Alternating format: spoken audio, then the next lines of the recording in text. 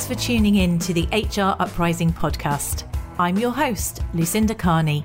The HR Uprising is focused on helping forward-thinking people professionals deliver real lasting value in their organisations. I'm a chartered psychologist, speaker and trainer, and recently authored the best-selling business book, How to Be a Change Superhero. My day job is founder and CEO of software and training business Actus. This gives me the opportunity to work with other businesses like yours. We are focused on building a better workplace for people wherever they are located, with the help of our performance, learning and talent management software and our training and consultancy services. Every week on the podcast, I will be covering different topics and challenges, joined by relevant experts and real-life people professionals. Thank you so much for tuning in. I really hope you enjoy and get value from this week's episode.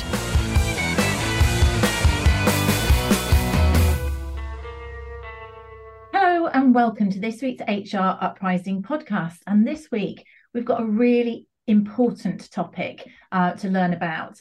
I'm really honoured to have Dr. Liz O'Riordan and Barbara Wilson to join me today, and we're going to talk about working with cancer. So thank you both of you for joining today, and I'm going to just hand to you to introduce yourselves because you've both got very powerful backgrounds before we go into the meat of the episode. Liz, do you want to go first? Yeah, so I was a breast cancer surgeon who got breast cancer twice. And I was off for a year with chemotherapy, mastectomy, radiotherapy. And when I went to go back to work, my line manager told me that I was only allowed a month to return to full-time work because that was the policy. And I thought, I get that, but I've had my own cancer. I've been off for a year. I can't get back to full-time work in a month if I ever get back. And that led me to a lot of soul searching and desperation on the internet. And that's when I discovered that in the UK, I was legally disabled and I had rights. And I found Barbara through working with cancer, who gave me the power to say, this is what I am entitled to. And she coached me to help me cope with going back to work and dealing with questions I might get as a cancer patient. And I wouldn't have gone back to work without her. And that's why I'm now an ambassador for workingwithcancer.co.uk. And so we'll come back and find out more about what that is. But so Liz, did you work for the NHS? Yeah, I was a consultant breast surgeon in the NHS and I got breast cancer at the age of 40. So their policies didn't recognise that you were legally... I think most medical directors, HR line managers aren't aware that you are legally disabled and have rights. And the standard policy after sick leave is a month of phased working to return to full-time work. Right, gosh. And Barbara, would you like to introduce your background? Yeah, I was diagnosed with breast cancer in 2005 while I was working as an HR director in the city, and found it incredibly difficult getting back to work. I think most people had decided I wasn't going to come back, and I had a really tough time. So that led me in 2006 to set up a kind of campaign group, which I actually called Working with Cancer. And to cut a very long story short, I set up Working with Cancer as a company. It's a social enterprise, not for profit, and staffed by people who've had cancer or had a profound experience of cancer as carers. And we work throughout the UK and Europe supporting anyone affected by cancer at any stage, any diagnosis, to manage work, return to work or find work. So that's what we do. And it's actually very inspirational that you're both joining you today looking so healthy and well. So it's a real positive to see that people can come back and be contributing. And I guess that's one of the things you want to inspire people to do and organisations to do, to recognise in terms of having skills back in the workplace that aren't lost. So, and I think off that, I would say we could all have metastatic cancer. We could all have incurable cancer, but you cannot tell. And that's what ending the stigma is. You can't spot a cancer patient. We don't look like you see the images in cinemas, with hospices and things. So it's kind of forgetting that anybody could have cancer. At any point in time. So they could be living the cancer is what you're saying. There's no reason why they couldn't be contributing. So exactly. So Barbara, you set up the Working with Cancer organisation, and this is a Working with Cancer campaign that you've been highlighting recently, and also some surveys. Do you want to tell me a little bit more about the campaign and why it's so relevant for anyone listening in HR or businesses overall? Okay, well, I'll try and keep this relatively brief.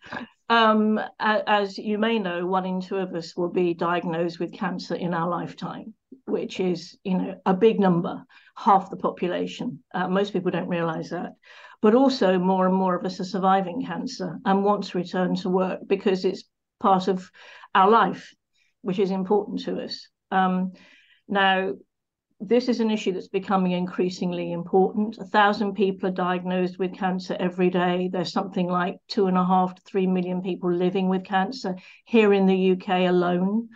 About 1 million of people of working age. So they're big numbers. The cost to the UK economy of not having people at work was something like, this was a few years ago, £7 billion a year. Okay, so they're big numbers. Now, this is Liz and I and others have been involved with trying to get employers to understand the issues and challenges of having people working with cancer, the need to get people back to work for some time. But then in April last year, Arthur Sadoun, who's the chief executive of the Publicis Group, head office in France, but big global company, he was diagnosed with throat cancer.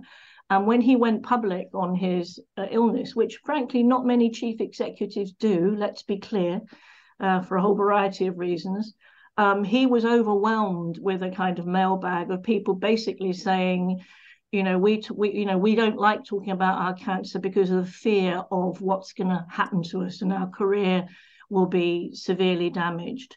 And that kind of led him on a mission, basically, along with the group as a whole, to try and get organizations globally to both understand the challenges of managing work in cancer, but to provide transparent reports to people who have cancer and also to working carers.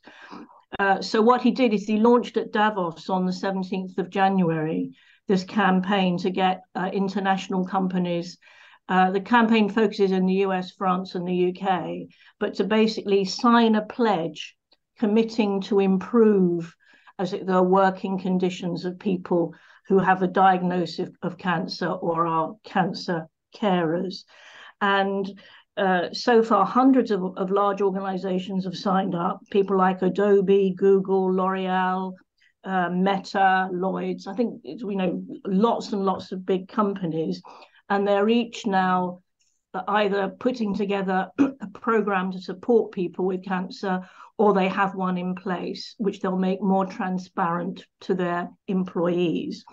As far as the Publicis Group is concerned, they've come up with 4 kind of principles for their employees.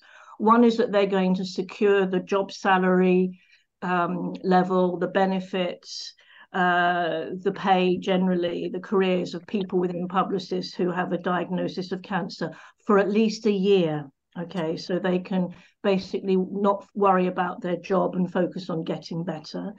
They're going to support people once they return to work with kind of personalized career support.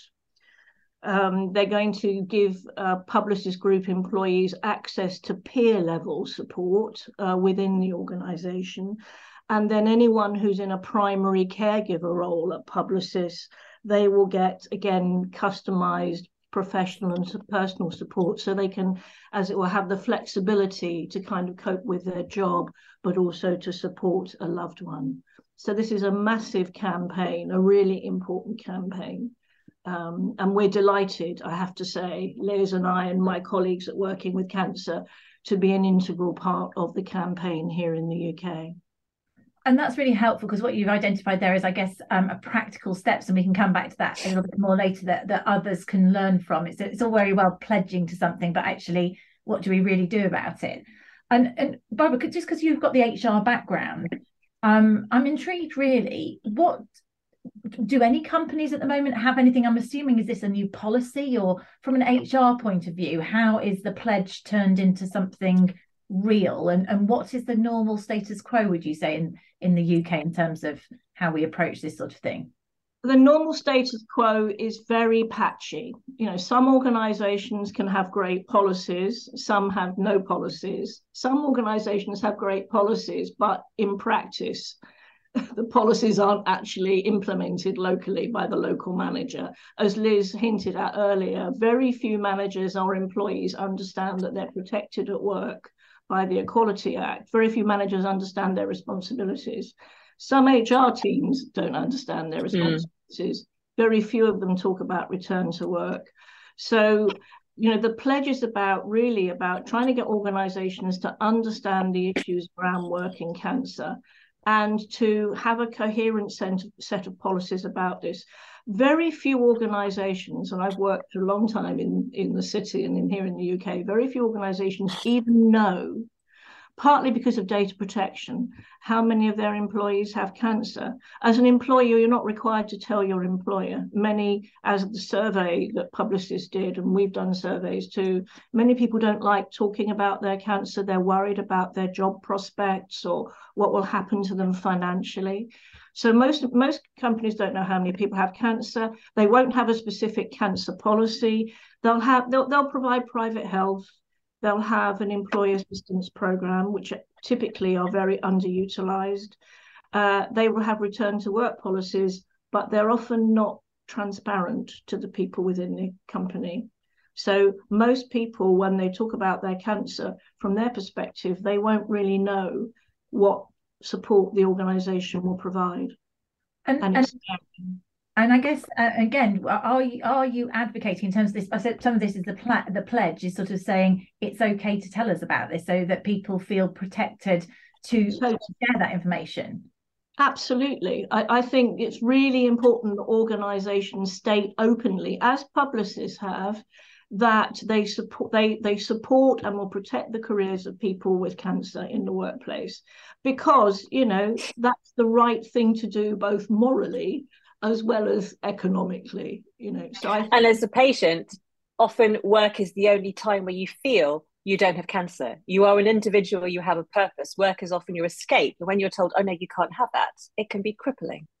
Yeah, in terms of your mental sort of sense of purpose and not having to think about being the ill person. Yeah. I mean, there's other areas where you think about returning mothers and things like that. Whole sort of being able to, it's your identity, it might well be your work person if that's your profession.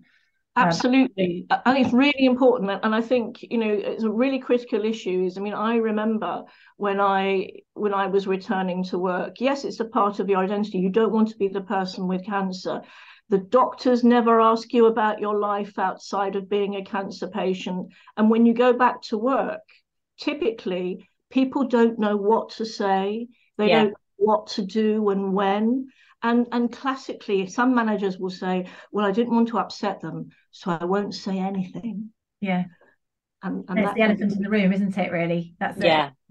I mean, I think it's very important with cancer. It's more frequent. I've got an example how one of my close friends, her husband had a massive stroke, at 50, and was and that was a huge impact. Now she's the carer for that, and she had to take extensive amount of time off to do that. So they're very life-changing events with a major illness like that sort of thing. And she was lucky because she was a partner in a business and was able to get support, but that was ad hoc as opposed to being something which you would know that you could go and ask and request for.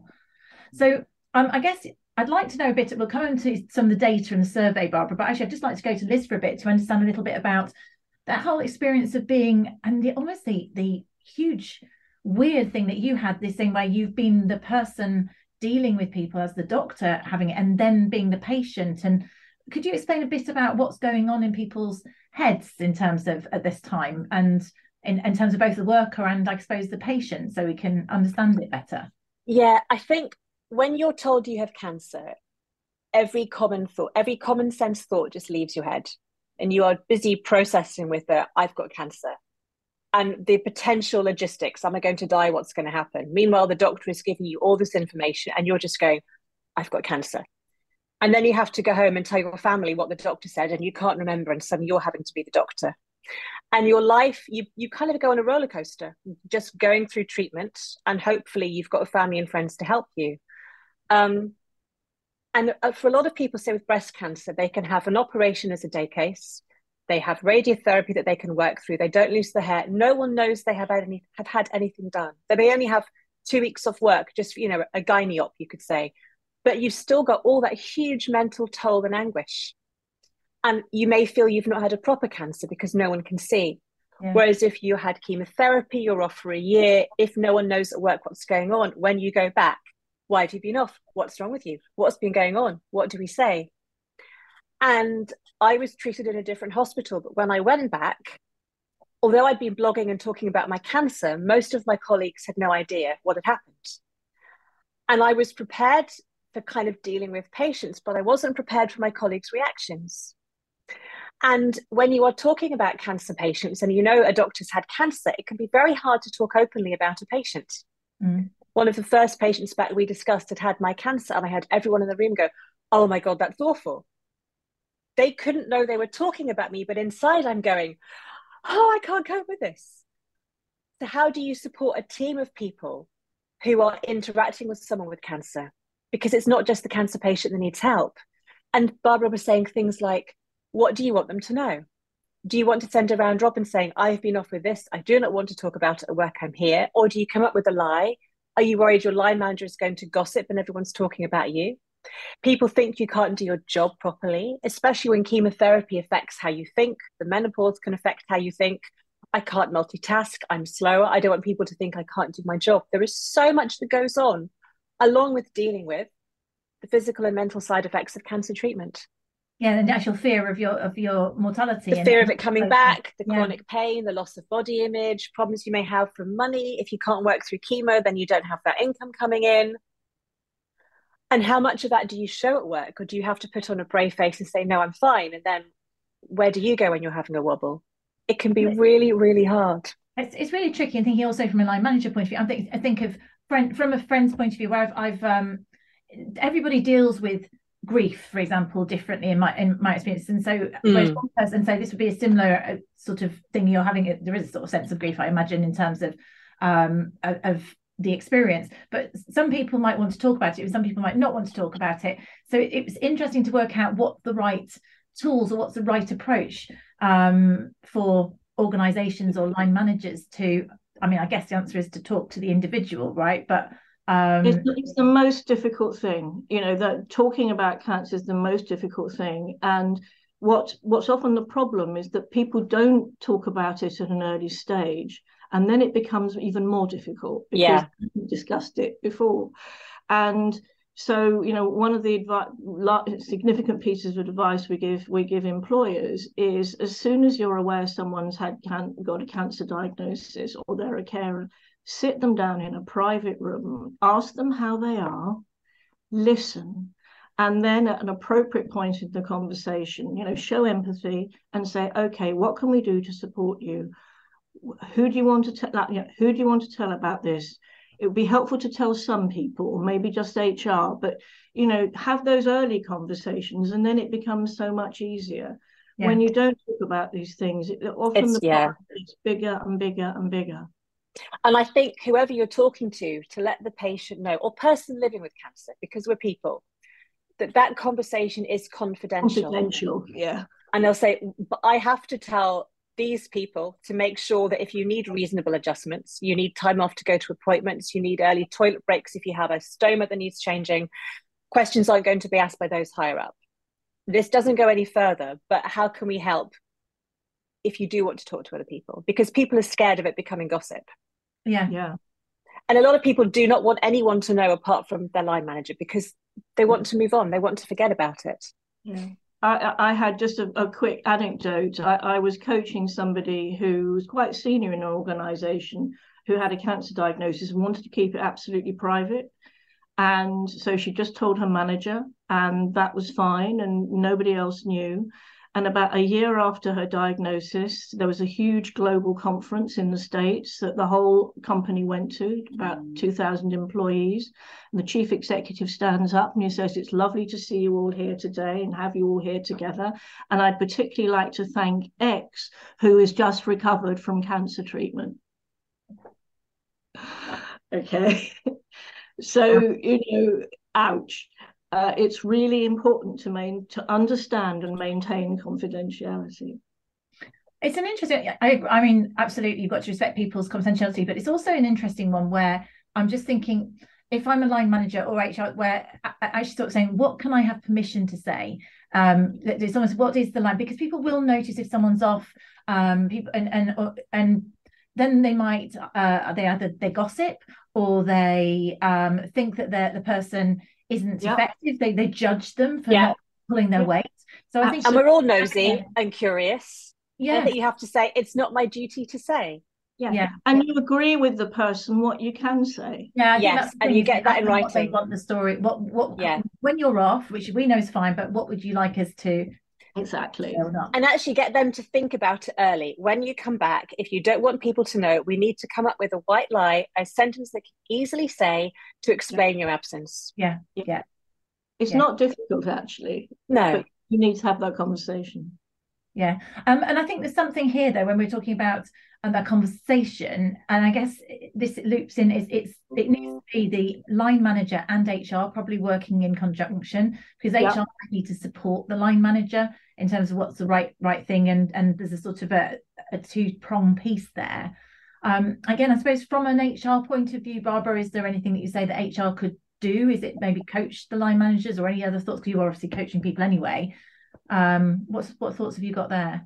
Yeah, I think definitely support the line manager. And I think there are 4 key points where HR and the line manager need to have what I call a kind of relatively, a caring but a structured conversation with the individual. One is at the point of diagnosis. Secondly, when they're about to start active treatment. Then when sort of a few weeks before that person comes back to work. And then once they're back at work, to have regular conversations. And I think obviously important to keep in touch while someone's off having treatment. But HR can play a really important role in guiding and working with the line manager, but not necessarily, now this sounds, not necessarily playing it by the book. I think the issue with cancer is that recovery from cancer is not linear, Lucinda. So what happens is you have good patches and bad patches. Typically after about 8 to 12 weeks, people hit a plateau of fatigue and other side effects from treatment. Often side effects don't begin after treatment's finished, and often result from the medication you're on. And then the dips for the yearly scans and the yearly follow-ups. And you may have 2 people with prostate cancer, one who is a wreck and one who sails through. So you can't compare, but John was fine. I'm not John. Yeah. Or, classically a line manager will say, well, I know about breast cancer. My mum had breast cancer. Or well, everyone is different. So it's important that the HR person gets across to the manager those things. Don't make comparisons. Recovery is not linear. People will need a long time. Typically, most people take at least a year to recover properly after chemotherapy. And that, of course, doesn't allow for things like potentially recurrence or further surgery, reconstruction, or other stuff after, say, breast cancer that's often needed.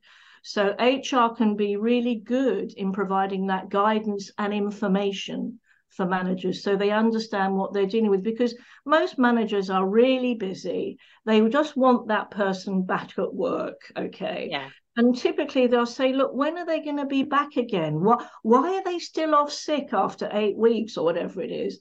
So sometimes it's just filling those information gaps can be unbelievably helpful.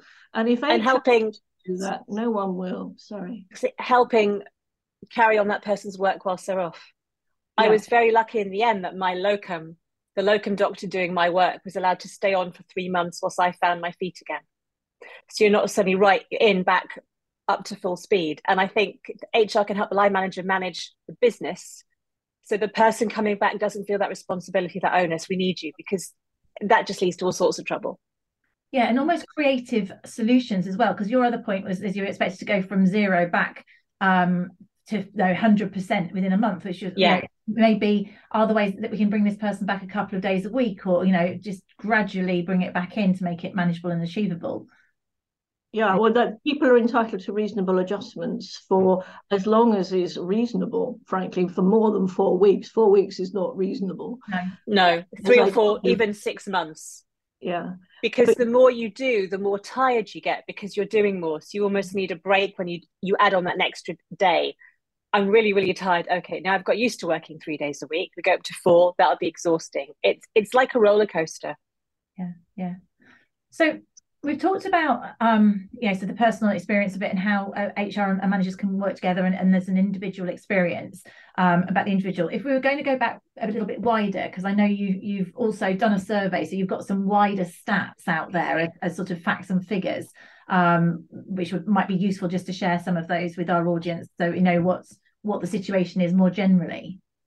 Yeah, sure. Well, Publicis did a survey. I mean, we've done them too, but Publicis did one quite recently, just at the end of last year. It was about 1,000 workers here in the UK, and that showed that despite all the protections we have here in the UK to protect people with cancer, 71% of that population, so that's what 710 people basically, said they were fearful of telling anyone or their colleagues about their diagnosis, and of that 71%, almost half feared telling their colleagues because they were worried about losing their job. And that's because they didn't know actually they're protected here in the UK by the Equality Act, but that's a hell of a number. Nearly half said that they were, 46%, that's the number, said they were concerned about the financial impact of having cancer should they take sick leave or stop working. And 46% of respondents said that they continued working because they were worried about financial pressures despite their poor health. Now, the interesting thing is just that those are real concerns, clearly, but those people who were actually supported by their organizations in the end, as it were, almost 90% of them said they actually did get a lot of support from their colleagues and from their employer. So that's brilliant, okay? But the issue is they didn't know the support that their employer provided. They didn't know about it because organizations are not brilliant at talking about the support they provide for people with cancer. They will talk about mental health these days. I'm afraid to say cancer, controversial point in it, cancer's become a bit unfashionable, okay? Resilience, mindfulness, mental health, they're the things that tick the boxes. Cancer policies, people don't have them. And I think really good organizations could do so much more to talk about cancer openly and the support they provide their employees, because it's quite clear that people at the moment are really, really scared about not getting the support they need, which is why, those numbers that from the Publicis survey emerged. 71% were fearful of telling their colleagues they had cancer. That's a very big number. And this is interesting because actually your point about mental health and also menopause, those are topics now which it's all, they're trying to be destigmatized, but actually the number of people with cancer in the workplace, it's up there, if not higher, in terms of likelihood of it, isn't it? So that's fascinating. And some of that, I wonder, is it because everyone's a bit scared of, it is a bit of almost a fearful topic for people generally? I think I did a thing on Instagram about this, and so many people replied saying they were forced to retire. They were pushed to retire. They were made to feel they could no longer do their job. And these are women in their 30s and 40s having had cancer. They are scared that they won't be able to work full time, and they're not needed part-time, so they'll be told to leave. So they don't tell, and they carry on, and they push, and they get sick. They're scared about losing their jobs or being pushed out or not being promoted. Because you've got cancer, you might die. The other one, Liz, and there was some legislation, I think, passed in the UK recently about this, is the classic one around redundancy. I think a law went through Parliament recently about maternity leavers be made redundant until sort of 18 months after they come back. I know of lots of cases of women in particular who come back to work after cancer and their boss says, it's lovely seeing you back. Actually, while you've been away, we've been restructuring and your job no longer exists. Well, I mean, I think they'd have a case there, right, in terms of that. But cancer patients are going through cancer treatment. You'd be amazed how many people do not know they have rights, they are legally disabled. They don't have the energy to fight it because they're trying to cope with cancer. Yeah. And they just go for the quiet life. Yeah. And redundancies can be genuine. Yeah. Employers, I've worked in HR. Redundancy, you can make a redundancy look genuine even when it is. Okay. Indeed. So it's about advocating then, isn't it? Because actually it could happen to anybody, anyone listening to this, it could be touched by this, and being, overt and making sure that, cancer and, to say, stroke or other real life, these sort of illnesses should be, people should be fully supported in this, and destigmatized. So as you say, rather than it's become a little bit unfashionable, trying to help people so much more. In terms of, I guess, what good looks like, I think that's probably, I'm quite sure that the sort of people who listen to the HR Uprising, they've been in difficult positions where they've had to do redundancies. We all feel a bit scared if we might have to deal with it, but equally we would want to do the best for somebody and to support people, and can see that this is the right thing to do. So what sort of tips have you got for people out there who want to, the pledge, obviously, we'll put all the links to anything useful. I know there's loads of really useful resources that you guys have got, so I'll put links in our show notes there. But if you've got any examples of what good looks like that people could take away with them, that would be really helpful. Well, good looks like, for a start, having a policy that you support people with cancer and working carers. It might be other chronic conditions as well. It doesn't just have to be cancer, but so the first thing is an open statement, and then transparent policies which say, these are the benefits, the things that we do to support you if you have cancer. Okay. There are best practice guides that we have and other organisations like Macmillan have that ought to be made available to staff. There are training sessions. We provide coaching as well. Peer support groups, publicists are setting them up, are really excellent sources of advice and guidance. So it's not difficult, it really isn't difficult. And it isn't, the return on the investment is really, well justified. So it's just a question of being open and putting these things in place and letting people know that they're there, so that that's my point. So that they know they are protected as soon as they have an issue. If there's a policy in small print on a website, no one's going to know. Almost every new employee, we have a cancer policy. If you're affected or you care for someone, and almost every year remind everybody, open date letter, just to say, if you're affected, we're here, we can help. So from a practical point of view, from an HR, and I don't actually know the answer to this because I'm more of a learning and development background person. I steer clear of policies, but where most businesses would have a policy, and probably now they've got they may, some of them, the bigger ones, and it's interesting because it's interesting to think about what's right for a really small, where you're an HR department of one, whereas you've got like a business of a sub 50 in the large organisations, but they might have a mental health policy. They would obviously have a sickness policy, and a menopause policy. So I suppose what I'm saying is this a subset of your sickness policy, or should you have a mental health and a chronic illness or a cancer? What would you think the right approach is to make it overt? It's a good question. I mean, I don't care what it is, as long as it's stated that we support people with, these conditions.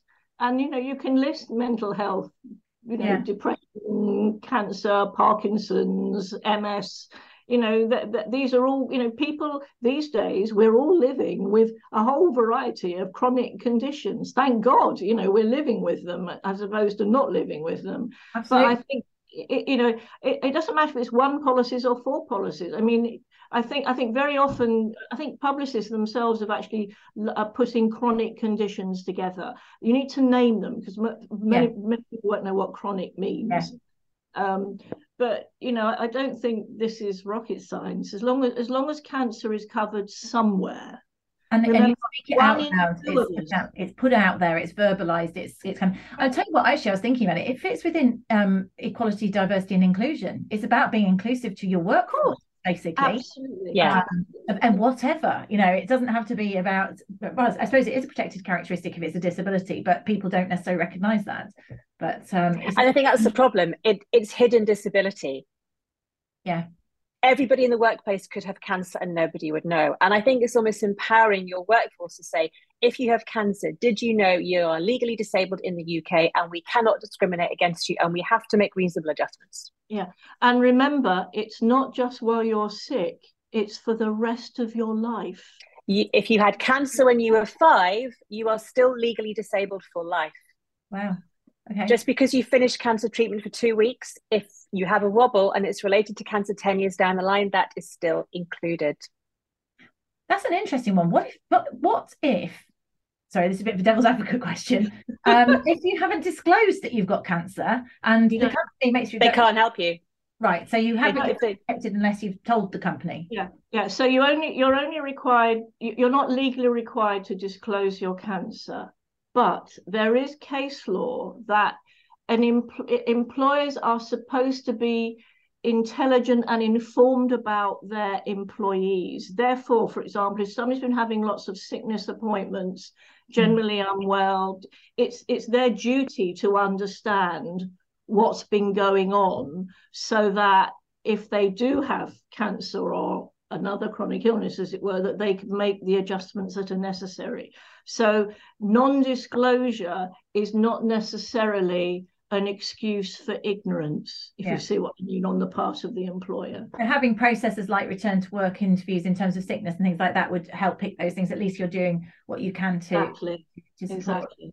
I mean, the point about the fact that they're legally protected is great, obviously, but I would hope as a caring organisation and looking at wellbeing values, you would want to say, the law protects you, but the most important thing is we value you and we want to support you. And that's you want it almost linked with the values, linked with ED&I, but just getting it out there to try and make it less stigmatised. Like in the same way as we've said earlier, things like menopause and mental illness are in the workplace becoming less stigmatised. Thank you so much for a really powerful podcast episode. If people want to reach out to either of you as individuals, I'll give you a moment to maybe just say how they can get hold of you, and equally if they want to find out more of the resources or find out more, we will put links. But if you'd like to just say Barbara, and then I'll go to you, Liz, as to how people can get in touch with you. Okay, well, just go to our website, workingwithcancer.co.uk, or contact us via Twitter or LinkedIn. So that's the best way of getting it. Comes up on Google, doesn't it? Yeah. And Liz, my website is liz.o'riordan.co.uk. Again, you can find links to everything there. And you blog, don't you, as well? So you've got... Yes, I had a blog and I put videos on Instagram talking about this kind of thing, just to empower the general public so they know what their rights are. Yes. So there's also this bit of working with it, but also if there's anyone out there listening who is also, being treated for it, you've got support there, as I've seen as well, from what you had in terms of your content, haven't you? So really, really powerful.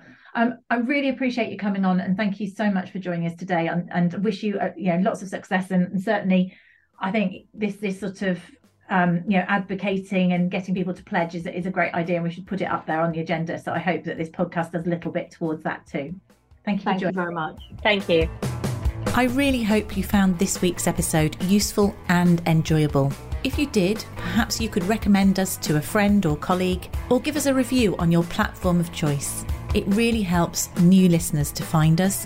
Now you can access links to any of the information mentioned in this show via the website www.hruprising.com. Further free resources are also available at www.actus.co.uk. There you can also find out more about our software and training solutions. Finally, why not join our LinkedIn group, The HR Uprising, to share ideas and collaborate with other like-minded people professionals.